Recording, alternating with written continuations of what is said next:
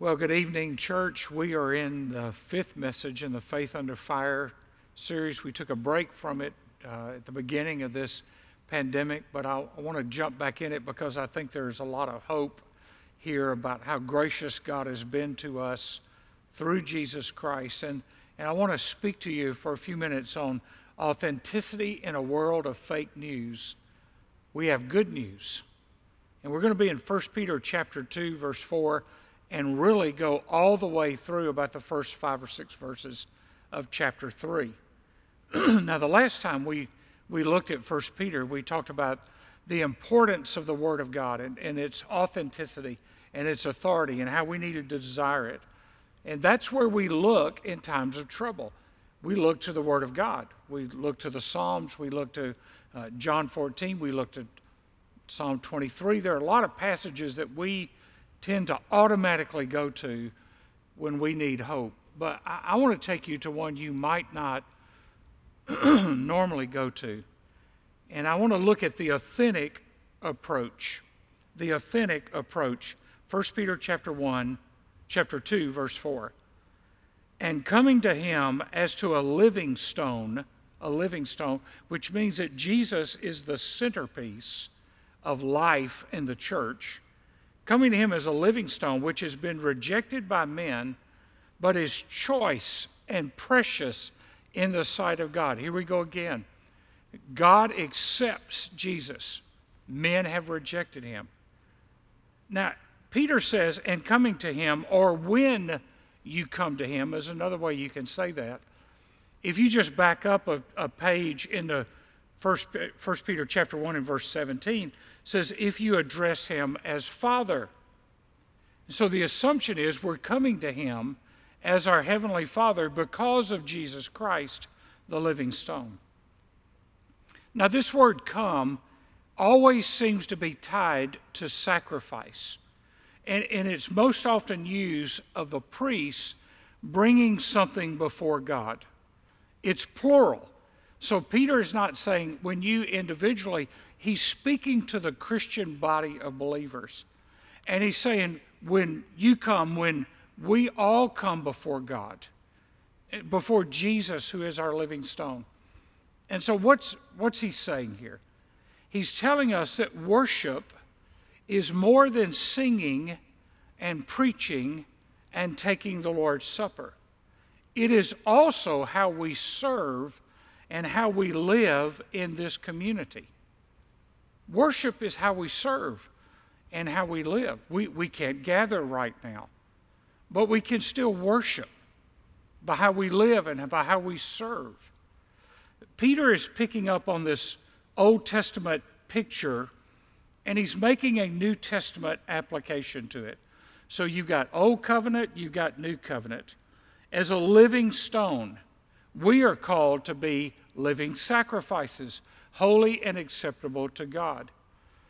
So the thing that I would say here is we need to be careful when we are approaching Jesus, especially in our Western Christian culture where we tend to be a little flippant and refer to him as the big man upstairs or hey God or yo God or whatever you want to do.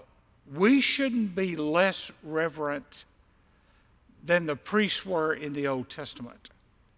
We should be as precise and reverent. And I'm not talking about being legalistic. I'm talking about how we approach the Father. Here's what we know from the Old Testament view of the priest. The priest knew what to offer. The priest knew when to offer it. The priest knew where the sacrifice was supposed to be made, and he knew who the sacrifice was for. So we shouldn't be any less precise in our awe and in our reverence and in our worship. He's referring to Jesus as a living stone. Now, let me give you 3 characteristics of this living stone of Jesus. Number 1, he was rejected by men. That's the cross. Number 2, he was chosen by God. That's the resurrection. And number 3, he was precious to God. That's his ascension. So he was rejected, he was chosen, and he was precious. Guess what? Right by that, as living stones, which we're about to look at, we are rejected as believers by this world. But God has chosen us in Christ Jesus for salvation, and we are precious to him because he loved us enough to die for us. There's a pastor that pastored for a number of years in Texas, and Paul Powell, and he wrote this. I love this. His quote is in the notes that are on the website.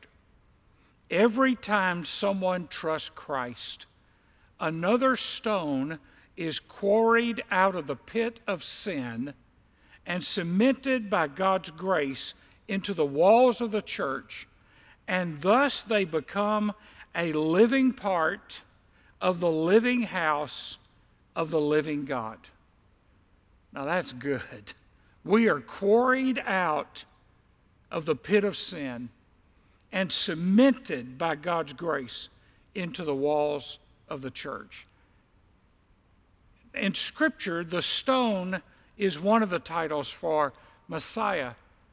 Now, if you take note in 1 Peter chapter 1 and verse 3, he talks about a living hope. In chapter 1 and verse 23, he talks about a living word. Now, he's talking about a living stone. Look at verse 5.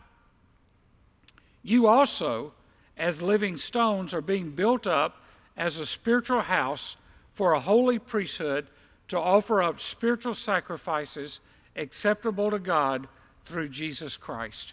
That's a lot of words. What's he saying? He's piling on a lot of words. What Peter is saying is that God is building a temple out of living stones, and we are built on Jesus Christ. He's building a temple. He's building a church out of living stones, and we are built on Jesus. Here's why that word living is important. Because faith is not academic. Faith is not intellectual, academic. It's bigger than that. Yes, we put our faith in the facts that we know in God's Word, but faith is not an academic study. Secondly, faith is not static. It grows. It builds. The church is an organism, not an organization. Thirdly, faith is not an isolated incident. In other words, faith is not, I prayed one day when I was 17, or 37. I prayed to receive Christ, but I hadn't done anything since then. No, faith, being a living stone, means that your faith is active and it's not isolated. We are involved with other people who are part of a bigger picture called the church. Now, one of the things I love about what Peter does and what the New Testament does is some of the names that are used for Jesus, singular, are used for us, plural. For instance, he's the Son of God. We are sons of God. He's the high priest. We are priests. He's the lamb. We are lambs. He's the living stone. We are stones in the building of God. So he's piling up these words. He tells us that stones are priests. There's the priesthood of the believer. Remember, in the Old Testament, the priests could enter the temple at a certain time, and the high priest could only go in once a year on the Day of Atonement and offer a sacrifice for sin. In fact, had a rope tied around him, because if he had sinned, God would strike him dead, and they had to pull him out. Peter tells us, and the Scriptures tell us, that we are now priests before God, the priesthood of the believer, and we are the temple, the dwelling place of God, and that we can enter his presence anytime. It is a living, vibrant relationship. And so the question is, are we willing to be shaped by God and used as living stones for his purposes? Because these living stones, he says, we're being built up to offer up spiritual sacrifices. Well, what sacrifices? We're not bringing doves. We're not bringing goats. We're not bringing lambs. What sacrifices are we to bring as priest under the New Testament understanding of that, as the priesthood of believer, all of us priests before God? Well, here are the sacrifices. First of all, obedience. Romans chapter 12 in verse 1. One of the sacrifices we bring to God is obeying Him. We love Him and we obey Him. It brings joy to our hearts as parents when our kids obey us. It brings joy to the heart of God when His children obey Him. Secondly, praise and thanksgiving. Praise and thanksgiving, that's Hebrews 13:15. We bring a sacrifice of praise. That's an old praise chorus, but it's still good because it's based on Scripture. We bring a sacrifice of praise. We bring our thanksgiving to God for who He is and for what He's done. A third one is ministry to others. That's Hebrews 13:16. Our sacrifice is when we minister to others, when we serve others. Jesus said, if you want to be great, be a servant. Be a servant. Ephesians 5:2 tells us it's a life of love. A life of love. That we give of ourselves, not only in love for God, but love for our neighbor. And then Philippians 4:18 says it's a life of giving. Christians should be the most giving people in the world because God gave His best. We should give our best. Now, the second point is the authentic people. In a world of fake news and people that are fakes and wear facades and masks, we need to be the real deal. We need to be the authentic people of God. So pick up with me in verse 6. For this is contained in Scripture. Now, he's quoting here. 2 times he quotes Isaiah, and once he quotes Psalms. Behold, I lay in Zion a choice stone, a precious cornerstone, and he who believes in Him will not be disappointed. Now just stop right there in verse 6. That choice stone, that precious cornerstone, is choice and precious because of the resurrection. Men reject, God accepted. He is the cornerstone, the foundation stone on which all is built is in Christ. Verse 7, this precious value then is for you who believe, but for those who disbelieve, the stone which the builders rejected, this has become the very cornerstone and a stone of stumbling and a rock of offense. For they stumble because they are disobedient to the word.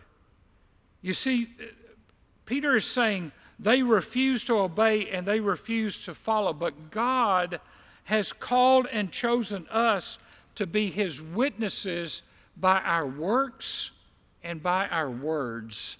We are to be His witnesses. So there again, he's quoting Isaiah 28:16, Psalm 118 in verse 22, and Isaiah 8 in verse 14.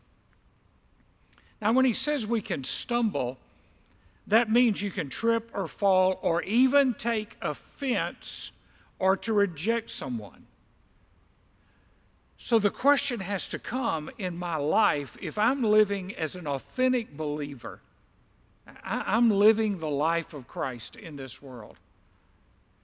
Am I seeing Jesus as a cornerstone or a stumbling block?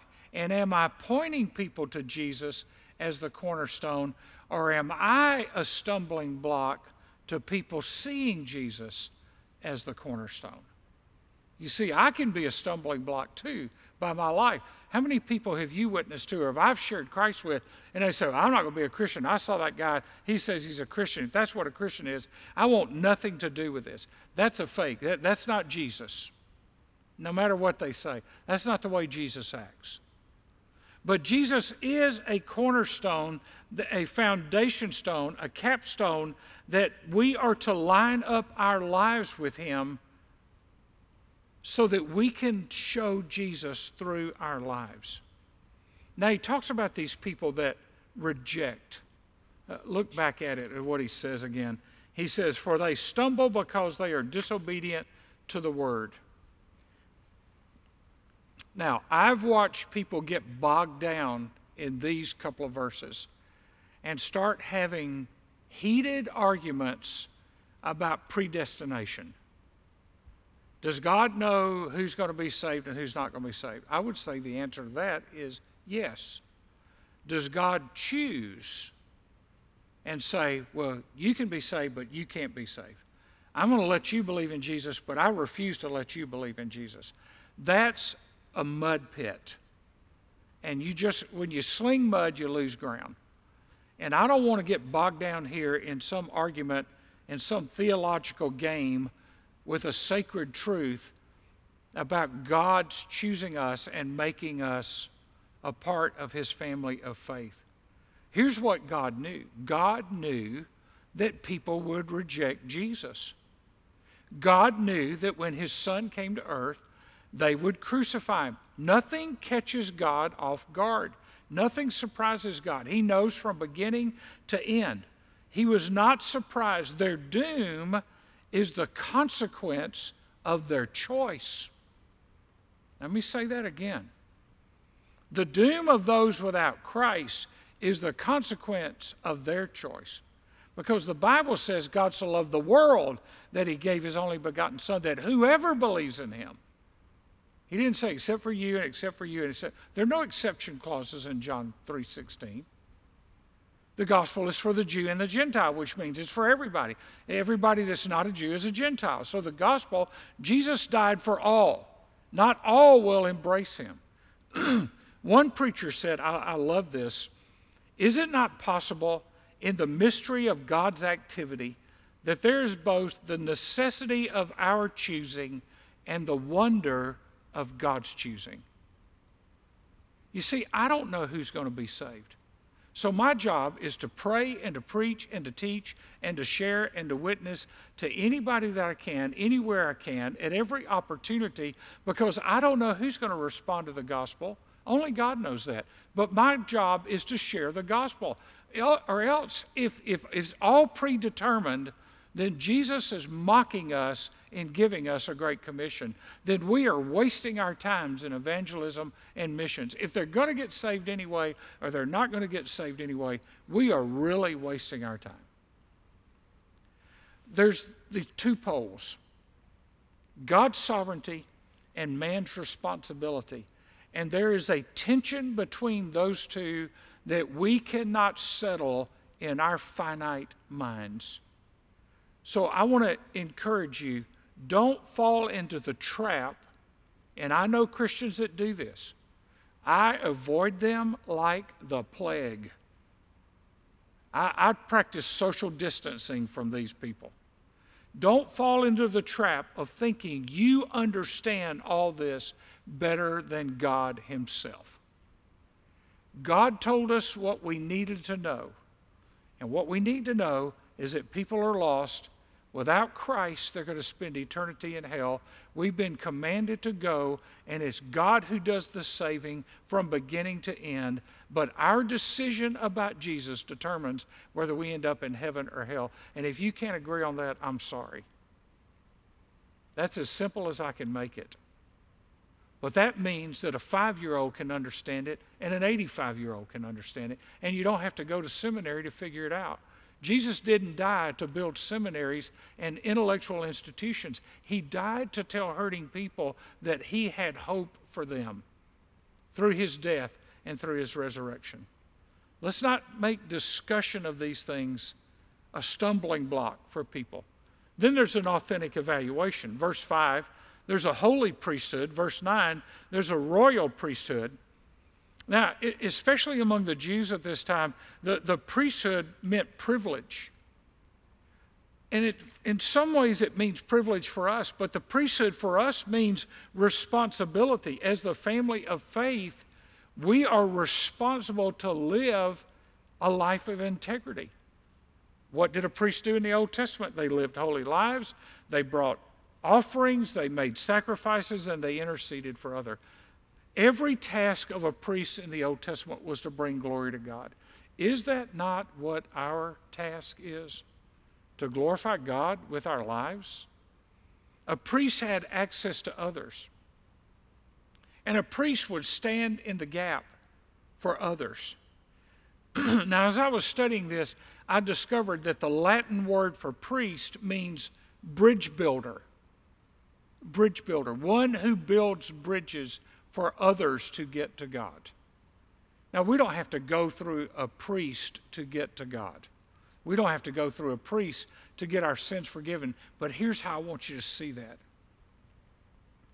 Every time you share your faith, and every time you pray for somebody, you're building a bridge that hopefully one day they will walk across and get to God.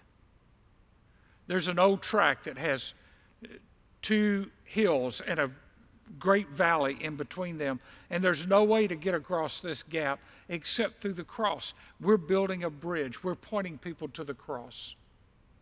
The priest brings an offering. In the Old Testament, it was an animal sacrifice. In the New Testament, we are living sacrifices. Pick up in verse 9. But you are a chosen race, a royal priesthood. Now he's really piling on words. A holy nation, a people of God's own possession, so that you may proclaim the excellencies, here's witnessing, of him who has called you out of darkness into his marvelous light. For you once were not a people, but now you are the people of God. You had not received mercy, but now you have received mercy. You see, Israel has failed. The church can't fail in this. Israel missed her assignment. She failed in her assignment. We are now the people of God in a new covenant with the church, and we were chosen by God to be his representatives of his kingdom and to bring people to faith in Christ. What you were and what you are. He says you weren't his, now you are his. You weren't saved, now you are saved. You weren't a recipient of mercy, now you have received mercy. You see, your worship of God proclaims his worth, and your witness of God proclaims his worth.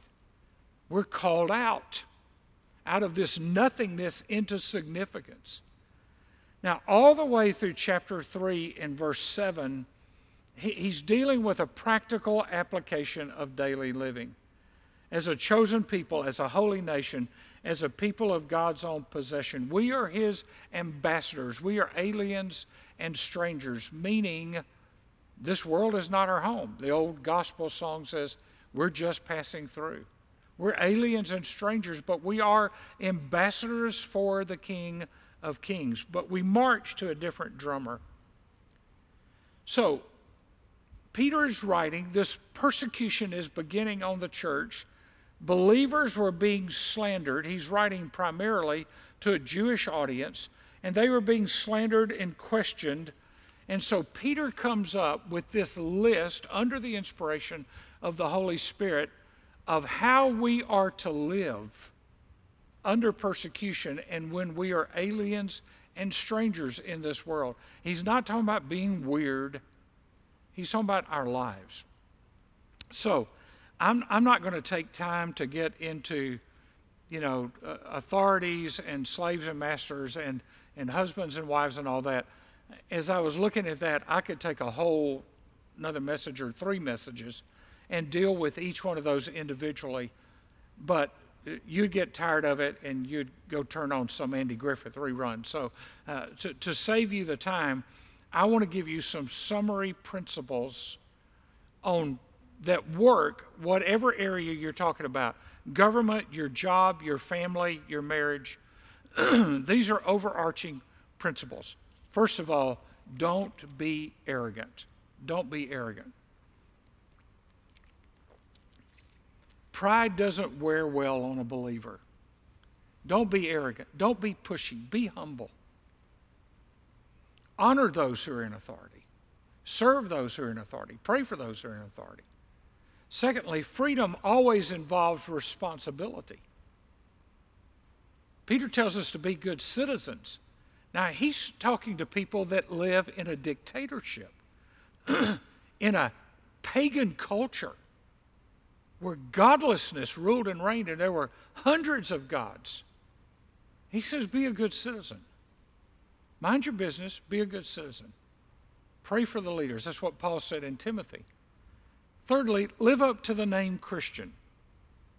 Whether you're talking about how you deal with the government or your job, or he's talking about master-slave here, and most of the slaves at that time were domestic, but he's telling us you're aliens and strangers, but he's reminding us of what Jesus said. Let your light so shine before men that they will see your good works and glorify your Father in heaven. Whether that is that world system of slavery, which thank God we don't have in America anymore, but still exists in countries around this world, or it's the boss-employee relationship, live up to the name Christian. If you're going to be a Christian, act like a Christian. When they went to Antioch, they were first called Christians in the book of Acts in Antioch. They were not called that. They didn't call themselves, they didn't sit around in a committee meeting and say, I think we ought to call ourselves Christians, little Christ. They were called that by the world observing their behavior. They were called Christians by the people of Antioch. So let's live up to the name Christian, like Jesus. Number 4, have God's perspective that he will make all things new one day. Now, let me just refer to this briefly. The New Testament was written in a time of slavery. It was written in a time when women were not treated as equal, when they were treated as objects and possessions. In fact, in the Jewish world, a man could throw his wife out of the house for burning his bread. It was insane, the disrespect for women. When Jesus showed up, he immediately treated women as equals. Now, we're still trying to figure out what Jesus figured out 2,000 years ago. And Jesus said, I no longer call you slaves, but I call you friends, sons, members of the family. So when you look at the treatment of people, whatever realm you want to look at it, in a family or in the world, God doesn't work on our timetable, but God does set in motion things that ultimately change the culture. We've seen it throughout 2,000 years of Christian history. When God moves in revival, it changes the culture. It changed child labor laws. It changed and created churches, created hospitals, Wilberforce, resisting slavery in England, in slavery in America. We have seen the changes in culture. Women being treated equally, should be paid equally. I agree with that. And you know, don't argue about it. If a person's doing a job, they ought to be paid for the job they're doing. We're not there everywhere yet. But Jesus sets in motion a level playing ground. The ground is level at the foot of the cross. It's level. There's no haves and have-nots. There's no, I'm better than you. I deserve more than you. Everybody comes to the cross the same way, on their knees, on their face. Lastly, a godly marriage is one of the greatest witnesses we have. Now, I've been in ministry long enough that there are men that love when you get on these 4 or 5 verses about women, about how they're supposed to dress and what they're supposed to wear and how they're supposed to act, how they're supposed to do this. And they really like to beat the drum on it. Yeah, I want to tell you something, Brother Cat. I want to tell you, God had to write 4 or 5 verses about those women. Only did one for men. Oh, wait a minute before you go there. Jesus said, how you treat your wife determines whether your prayers get answered. That's a pretty big deal, guys. How you treat your wife determines whether your prayers get answered. You're focusing on the outward adornment. God is focused on the heart for the wife and the man, mainly because mostly the wives, the women, were the first ones to come to Christ in the first century, and they would have an unbelieving husband. And so they were under his authority. They didn't want to get kicked out in the street. And so Peter's saying, this is what you need to do. But he's saying to the men who are believers, this is the way you need to think if you don't want your prayers hindered. If you want God to lock the door of heaven, then just be abusive to your wife. He'll lock the door of heaven. Why is this important? Because the enemy and this world system is always looking for inconsistencies in Christians and in Christian families so that they can say, see, it's not real, it doesn't work, it isn't sufficient. And the only way we disprove that is by living godly lives. You see, the world determines its view of God from the people of God. The world determines its view of God from the people of God. I know the Bible is the best-selling book in the world still, but it's also the least read book in the world. People own Bibles, but they never open them. You see, people read us more than they read the Bible, and they think about the Bible by how they look at us. They see us, they only hear about Jesus. And so we are to be living representatives of Christ. So, closing thought. We need to be the church. Everything that means in the best that it means. So that when we leave the church, the world can see the greatness of God. This world at its worst needs the church at its best. We need to be living stones, a royal priesthood, a holy nation. We need to be godly. We need to live up to the call that is on our lives. We need to show the love of God to a lost world so that when they see the church, when it's not meeting on Sunday mornings, but when it's out in the community, at work, at school, in the neighborhood, they see the greatness of God. And let me just add something here. You know, one of the ways you show the greatness of God, and this is for me as a prophet, this is hard for me. Just lighten up and laugh a little bit. Laugh.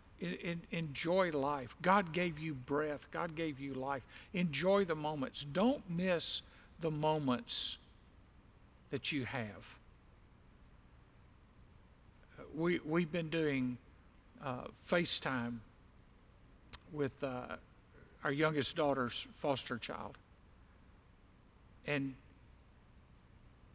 a couple of times a day, let's call Kit Kat and Cat Daddy. Let's call Kit Kat and Cat Daddy. And she wants to show us something. She wants to tell us something. You know what? We need to look like Jesus, even on FaceTime with her. We need to act, there needs to be joy in our lives. Just think about all the people in this world that are in tough situations, that are in horrendous situations, that are in abusive situations. We need, when the pressure is on us like it is right now, we need to show to this world the greatness of our God. So when you go through the drive-thru and pick up Chick-fil-A, show the greatness of God. Be kind, be friendly, smile at them, leave them a tip. When you go through another drive-thru, be kind, be friendly, leave them a tip. Show them the greatness of our God, because I tell you, the 5 cars before you, they were all complaining and griping. Show the greatness of God by being a royal priesthood and a holy nation. Let me pray. Father, I thank you that you've given us the power of the Holy Spirit to do that which we cannot do in our flesh. And I pray that when this world sees us, it will see Jesus in us. For I pray it in his name and by his power. Amen.